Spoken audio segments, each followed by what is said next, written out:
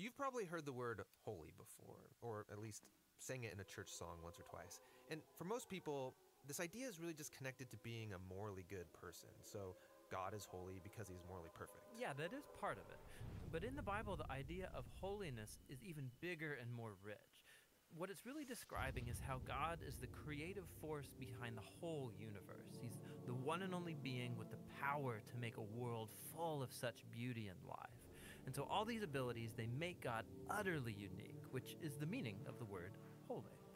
So a helpful way to think about God's holiness is by using the sun as a metaphor.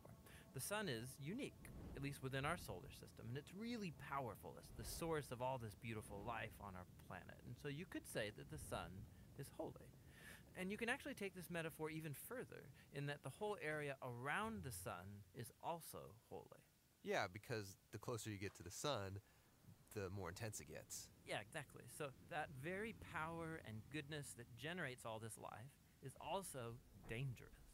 I mean, the sun, if you get too close, will annihilate you. And in the same way, there's this paradox at the heart of God's own holiness, because if you're impure, his presence is dangerous to you. And not because it's bad, but because it's so good. And so the first time we see this paradox of God's holiness, it's in the story of Moses and the burning bush. So God tells Moses to take off his sandals because he's standing on holy ground. And Moses covers his face in fear, and God says, hey, don't come any closer. It's intense. It's actually that intensity of God's holiness that's explored even more in the stories about Israel's temple, which was the main place where God's holy presence was located. And at the center of the temple was this room called the Most Holy Place, the hot spot of God's presence. And whether you're an Israelite living in the land around the temple or a priest working right in the temple, you're in proximity to God's holy presence, which is dangerous. Yeah, this is a problem. So how's it supposed to work? Well, in the Bible, the solution is that you need to become pure. So like being morally pure. Yeah, and that's easy enough to understand. But the Bible spends a lot of time talking about another kind of purity, being ritually pure, which is a state where you separate yourself from anything related to death, like touching things like diseased skin or dead bodies or even certain bodily fluids. All these make you impure. And becoming ritually impure isn't necessarily sinful. What's wrong is waltzing into God's presence when you're in an impure state. And so that's why God gave the Israelites very clear instructions for knowing when they were impure, steps to become pure, so that they could go into the temple again. So that's what the book of Leviticus is about. Right. But it doesn't stop there. This idea keeps developing. So later in the scriptures, we find this really interesting story by a prophet named Isaiah. And he has this crazy vision where he's in the temple and he's right in God's presence. He's totally terrified. Yeah, he knows the rules. He shouldn't even be in there. And he's worried about being destroyed. And then this crazy creature called a seraphim. Yeah, that is a crazy creature. Totally. So it flies over with a hot coal, and then it sears Isaiah's lips with the coal and says something really weird.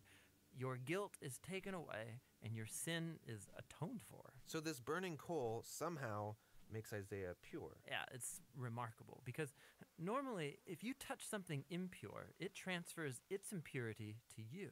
But now here's this new idea where you have this coal, this very holy and pure object, and it touches Isaiah, and it transfers its purity to him. Isaiah is not destroyed by God's holiness. He's transformed by it. I mean, the implications of this are just huge. But there's one more development, this time from another prophet, Ezekiel. And he has this vision where he's standing at the temple and he sees water trickling out from it. And then that water turns into a stream, and then it grows into a deep river that starts flowing through the desert, leaving this trail of green trees behind it. And then it flows into the Dead Sea, making everything fresh and alive. So instead of becoming pure first and then going into the temple, here God's holiness comes out from the temple, making things pure and bringing them to life. What does it all mean? So we don't know until we meet this man, Jesus. And he claims that he's fulfilling all of these ancient visions, but in surprising new ways. So Jesus, he went around touching people who are impure, people with skin diseases, a woman with chronic bleeding, or dead people. And when he touches them, their impurity should transfer over to Jesus, but instead, Jesus' purity transfers to them and actually heals their bodies. Jesus is like that holy coal in Isaiah's vision. Right. And Jesus claimed that he was the human embodiment of God's own holiness, and that he and his followers were now God's temple, so that through them, God's holy presence would go out into the world and bring life and healing and hope. And so this is why Jesus described his followers as having streams of living water flowing out of them. So this is our part of the story where we find ourselves now, but where's this all heading? So the last pages of the Bible end with a final vision about God's holiness. And this time it's by a guy named John. And in his vision, we see the whole world made completely new. The entire earth has become God's temple. And Ezekiel's river is there, flowing out of God's presence, immersing all of creation, removing all impurity, and bringing everything back to life.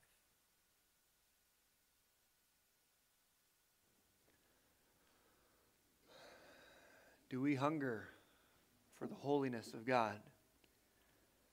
Let's pray together as we open God's word this morning. Father God, you are holy, and that is good. It's terrifying and overwhelming and too much, and yet by the power and presence of Jesus, by the gift of your Holy Spirit, we can experience your holiness. Father, we want to draw near. We want to be fed. We want to be filled. Help us to hunger for the right things. Amen. Turn with me this morning to John chapter 7. John chapter 7. We're going to look at verses 37 and 38 as we begin exploring this idea. Jesus says, well, on the last and the greatest day of the festival, Jesus stood. And he said in a loud voice, "Let anyone who is thirsty come to me and drink. Whoever believes in me, as Scriptures has said, rivers of living water will flow from within them." The perfect and holy presence of God is given to us, is alive in us. The power of the Creator of the universe flowing through us, filling us, pouring out the source of life and hope and love and peace and joy, telling us He is with us, in us, for us. Is that where we find our source? Is that where we find our peace? Is that where we find our place? Is God enough? This morning we're continuing our journey looking at the power that sin can have in our lives and the desire that Jesus has for us to let His power work even more fully in us, bringing us healing and joy, forgiveness and freedom, new and abundant life, and more and more and more each day as we walk with Him, as we journey more deeply into that holiness of God He is leading us into. Our series is called Set Free. And that's the heart of what He wanted us to understand. We're looking at the 7 deadly sins, this ancient idea that helps us see the different ways that sin can creep into our hearts, that we can stumble on our journey with Jesus and let our old selfishness creep back in, even as we know the joy and life that Jesus brings, the power of His holiness to transform. These are important things for us to see, to understand, to be aware of. But as we said, they're not actually a real thing. The 7 deadly sins are not an official list that God has given us. They're not 7 specific things. They're just different parts of the same thing. Sin is just putting anything above God, failing to live in humility and obedience and relationship and trust in God's goodness and righteousness and holiness. Sin is missing the mark, failing to align ourselves with that holiness of God, His perfect nature. and letting other things take hold of the place that only God should have in our lives. As the center, as the source, as the sun in the middle of our solar system, providing that light and life. And so that's what we want to see. That's what we want to understand. How do we let sin in these different ways? And how is Jesus inviting us to see that He is so much more? More powerful, more fulfilling, more wonderful, more incredible, more everything than anything we can take or make for ourselves. Than anything we think we can find in sin. And that looks lots of different ways. It means lots of different things. And that's where this list of 7 ideas helps us understand more deeply. Ideas like greed and gluttony and lust, pride and sloth and envy and wrath. These are all different parts of the way that sin has separated us from the love and purpose and life that God created us to know. They work themselves out in different ways and affect our lives in different ways. And we are each more susceptible to some of these than to others, but we have to see them. We have to understand ourselves and how we are tempted, how we are most vulnerable, and allow the power of Jesus and the truth of the gospel to speak life and healing over these things in our lives. And so last week we started with greed. Probably one of the easiest ones for us to understand and acknowledge. Just the power of money. But not just money. Selfishness. And fear. Being greedy with our time. With our skills. Being greedy in relationship. Trying to make ourselves okay by holding on to what we have as tightly as we can, building as big a pile as we can because we don't trust God to be enough, to provide enough. He wants us to trust Him. He wants us to know that He is trustworthy. That not only is He enough, but in Him is an abundance of life that is so far beyond what we can know if we'll just believe and obey. It's a powerful truth. God has so much more in store for us as we embrace the power of the gospel in our lives and the depth of relationship and being known that Jesus desires for us in Him. This morning we're going to look at the second of these words, the power and the danger of gluttony, of overindulgence, of seeking satisfaction in anything else but Jesus. This is such an amazing word to have on this list, and it's why this list and ideas like this are important, because as we said like last week, some of these are pretty obvious to us. But some of them we wouldn't really think about. And even as I said, some of these are harder for us than others. This might be one of the ones that some of us dismiss a little more easily. Well, I don't really eat too much. I've got this one handled.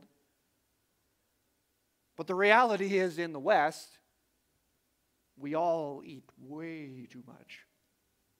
And we drink way too much. And we eat garbage way too much. Because it's easy and fun and delicious. Maybe not to the extent we would call sinful, though. At least not all the time. But for some of us, food does have a huge hold on our lives. And it affects our health very seriously, and then, by extension, the way we are able to live and be present in the lives of others. We're limited in some ways. We can't go certain places because of weight or health problems brought on by an unhealthy diet. We can't do things with others in the way we wish we could. We're held back and limited because of our own choices and the consequences that come with them. And we begin to see here the cost of gluttony as we fill ourselves and take away from others. But the reality is that gluttony is not just about food and eating. This idea of gluttony has huge meaning in our lives. It's about the way we spend all of our time and energy. And ultimately, it's about the way we find fulfillment. Do we find our fulfillment in relationship and connection with God? Or do we try to find it in other things? This is the heart of gluttony, as it is for all of these things. Again, putting something over God. Looking for the thing that only He can give us in something else. In ourselves. In money. In justice or revenge. In comfort and fulfillment. In food.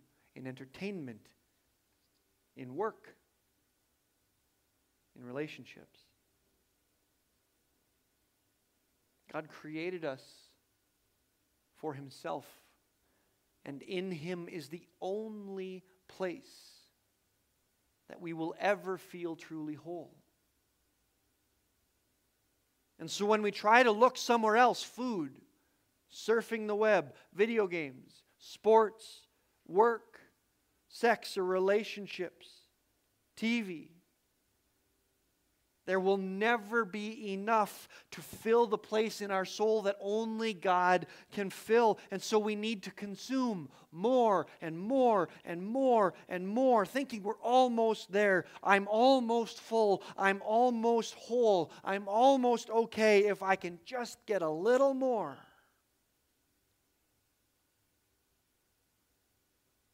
But it's all ultimately empty.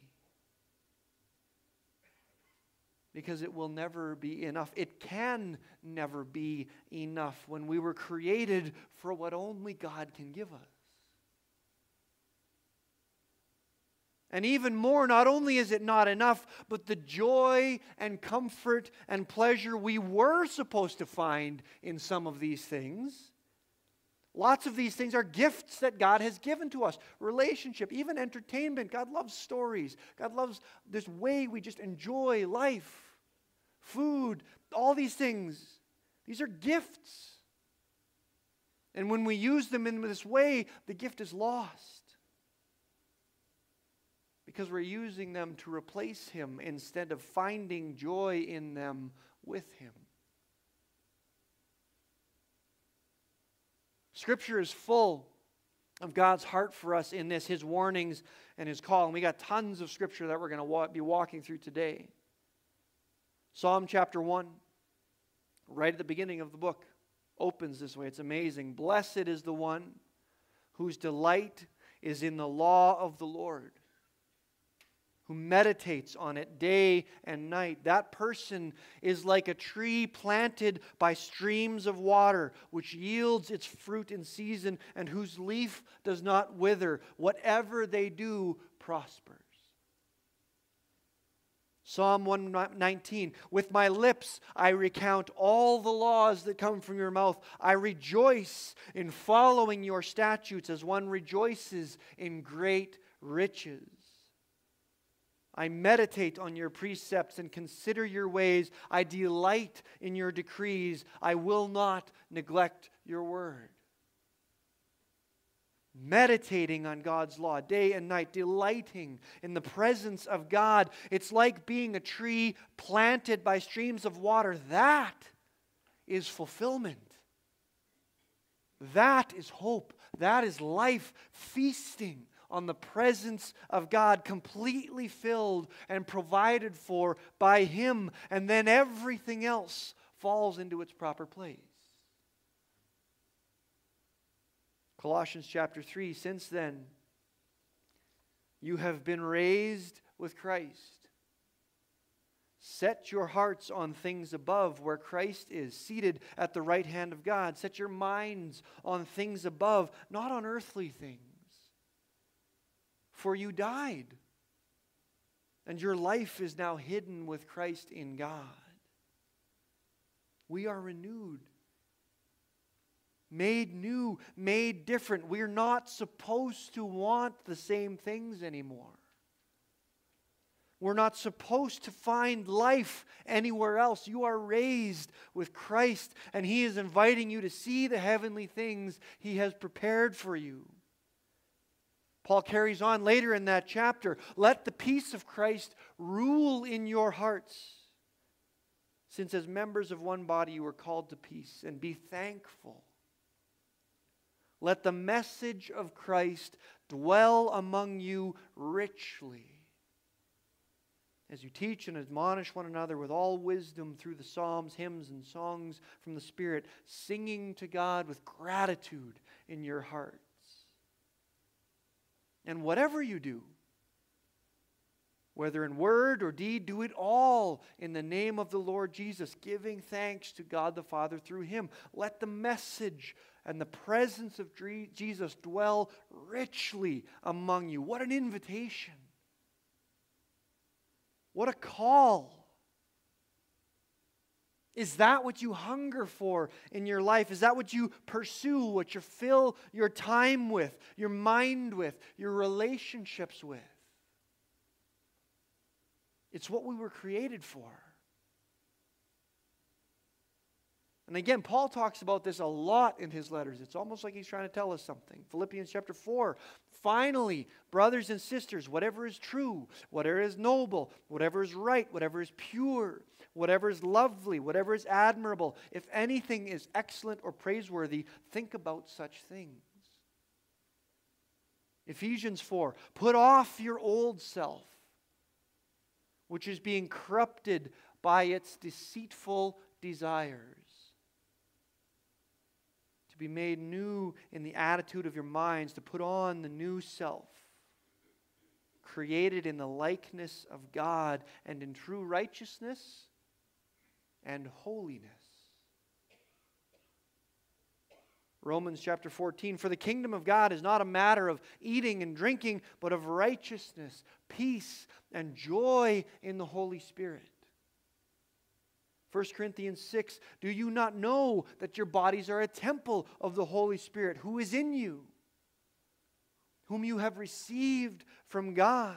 That holy presence lives in us. You are not your own. You were bought at a price. Therefore, honor God with your bodies. He's trying so hard to help us see what God desires for us, the life that He desires for us, the things we should truly and deeply hunger for that only God can provide. And the psalmist cries out, Psalm 73, yet I am always with you. You hold me by my right hand. You guide me with your counsel, and afterward you will take me into glory. Whom have I in heaven but you? And earth has nothing I desire besides you. My flesh and my heart may fail, but God is the strength of my heart and my portion forever. God is his portion. He needs nothing else. The Spirit sustains him, provides for him. And Jesus brought us the fullness and fulfillment of that promise, and he told us the depth of life and fulfillment that we will find in him, that we can only find in him. John 4. Everyone who drinks this water will be thirsty again, but whoever drinks the water I give them will never thirst. Indeed, the water I give them will become in them a spring of water welling up to eternal life. John 6, I am the bread of life. Whoever comes to me will never go hungry. Whoever believes in me will never be thirsty. Matthew 11, come to me, all you who are weary and burdened, and I will give you rest. Take my yoke upon you and learn from me, for I am gentle and humble in heart, and you will find rest for your souls. John 15, I am the vine, and you are the branches. If you remain in me and I in you, you will bear much fruit. Apart from me, you can do nothing. Over and over, Jesus tried to tell us.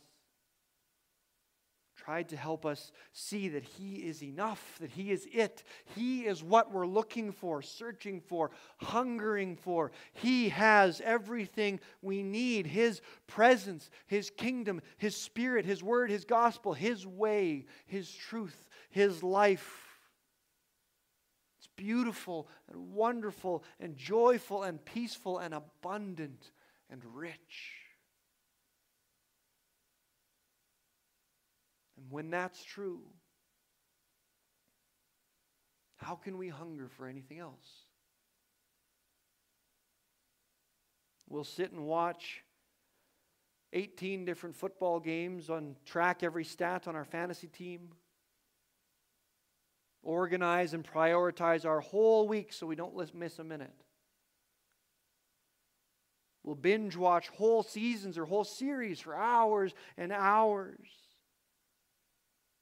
to find escape, to find comfort. We'll game for hours on end and find purpose and fulfillment in exploring a world of fantasy. We'll doom scroll endlessly through TikTok and Twitter and YouTube, finding entertainment and just flat out wasting time. We'll obsess over fashion or food or decorating. We'll pour ourselves into work 80, 100 hours a week, more and more, to feel more productive, more purposeful, to feel in control, to just feel.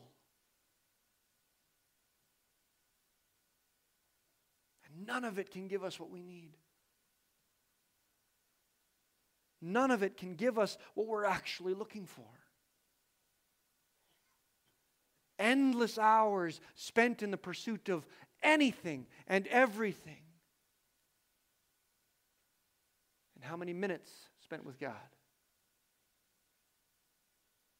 The source of life. The sun in our universe. Source of creation. The source of our spirit. How many seconds? In prayer, in worship, in the Word, in connection with our Father. Hundreds and thousands of hours spent everywhere else. And what with God? And it's not about feeling guilty here even. It's about waking up. Opening our eyes to everything we're missing out on. Forget guilt. It's seeing the empty things we so gluttonously fill our lives with, and instead becoming hungry for those good things. Because it's not even about pulling away from all these other things entirely. Forget that. They don't matter. They're fine, lots of them. To some extent, it's maybe reducing the amount we spend there. We need some discipline and some moderation. But God isn't somewhere else. He's in these things too. 1 Corinthians 10, whether you eat or drink or whatever you do, do it all for the glory of God. He desires to be the source and the focus of everything we do, and He wants us to live life with Him, through Him, for Him. So He might take some of these things away and replace them if we truly submit. Or He might reduce them if we truly want to live with Him. But He wants us to submit it all to Him. To let Him realign our spirit with His, to reshape our desires, our hungers for Him. Philippians chapter 3, join together in following my example, brothers and sisters. Just as you have us as a model, keep your eyes on those who live as we do. Who are the people in your life that model this well?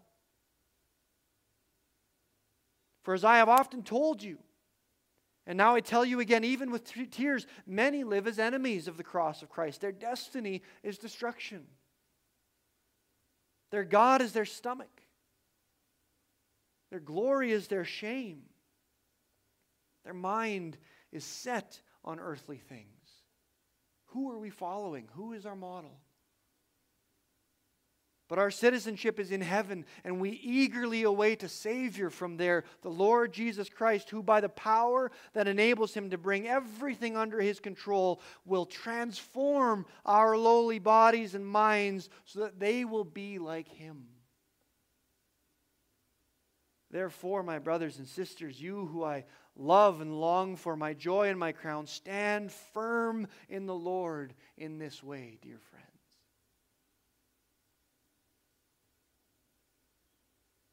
What is God speaking to you today? How have you let your hungers pull you toward the wrong things? What is God revealing to you in your life where you find your fulfillment without Him? We have an amazing opportunity to step into these things. Tonight is our night of prayer and worship. And what incredible timing as God puts these things together. We plan and prepare. Pastor Scott and I kind of organize and schedule things, but we didn't line this up. Pastor Scott put this sermon series together weeks ago, and we've been trying to find a night that this would work. And this was kind of the night in this summer that was going to work best. But for them to fall together on this day, talking about hungering for the right things, for us to come together tonight. On this night, we're talking about gluttony, where we find our source of fulfillment. What an opportunity to come together to feast in the Spirit. To be fed by the Word, by worship. By the presence of the Spirit among the family of believers together to seek healing and forgiveness. And to just be with our Father who loves us. What a gift and an opportunity that God has given to us to come into the presence of His holiness together in this special way, to let Him reset our desires, to fill us with a hunger for His Word and His presence, and help us step forward on this journey into freedom and new life. By the power of the blood of Jesus and the hope held out in the gospel, we are set free. Free from the things of this world that consume our time and our energy and our life, and free to live in relationship and connection with God. Fully whole, fulfilled, overflowing with Him. Where do you find your fulfillment? Where do you find and seek your purpose? What fills your time, consumes your energy? What gives you life? Do you hunger for Him? Let's pray together. Father God, we come together this morning, and I confess all the places that I find fulfillment outside of You. All the places I hide from Your holiness that burns the sin in my life and that I want to draw away from. It hurts. But Father, You want to free us from those things, those hungers and desires that are unhealthy, that hurt us, that hurt relationship and our ability to be together, that hurt our ability to connect with You. You are the source of all life. You are the source and purpose of what we have been created to be. We are made for You, and our hearts are restless until they find rest in You. So God, we pray that You would fill us with that hunger for Your Spirit, for Your presence. Fill us with that hunger for Your Word, that we would meditate on it day and night, filling our minds with You. And God, as we come together tonight, we pray Your blessing and Your protection, Your Spirit over this place, that we would find healing here together. that we would give you that opportunity to speak and reset, that we would be driven to our knees, hungering for your presence. That as that happened, we would be filled with that spring of new life that overflows and is a blessing to the people around us. We thank you for the power of your Spirit and your presence. In Jesus' name, amen.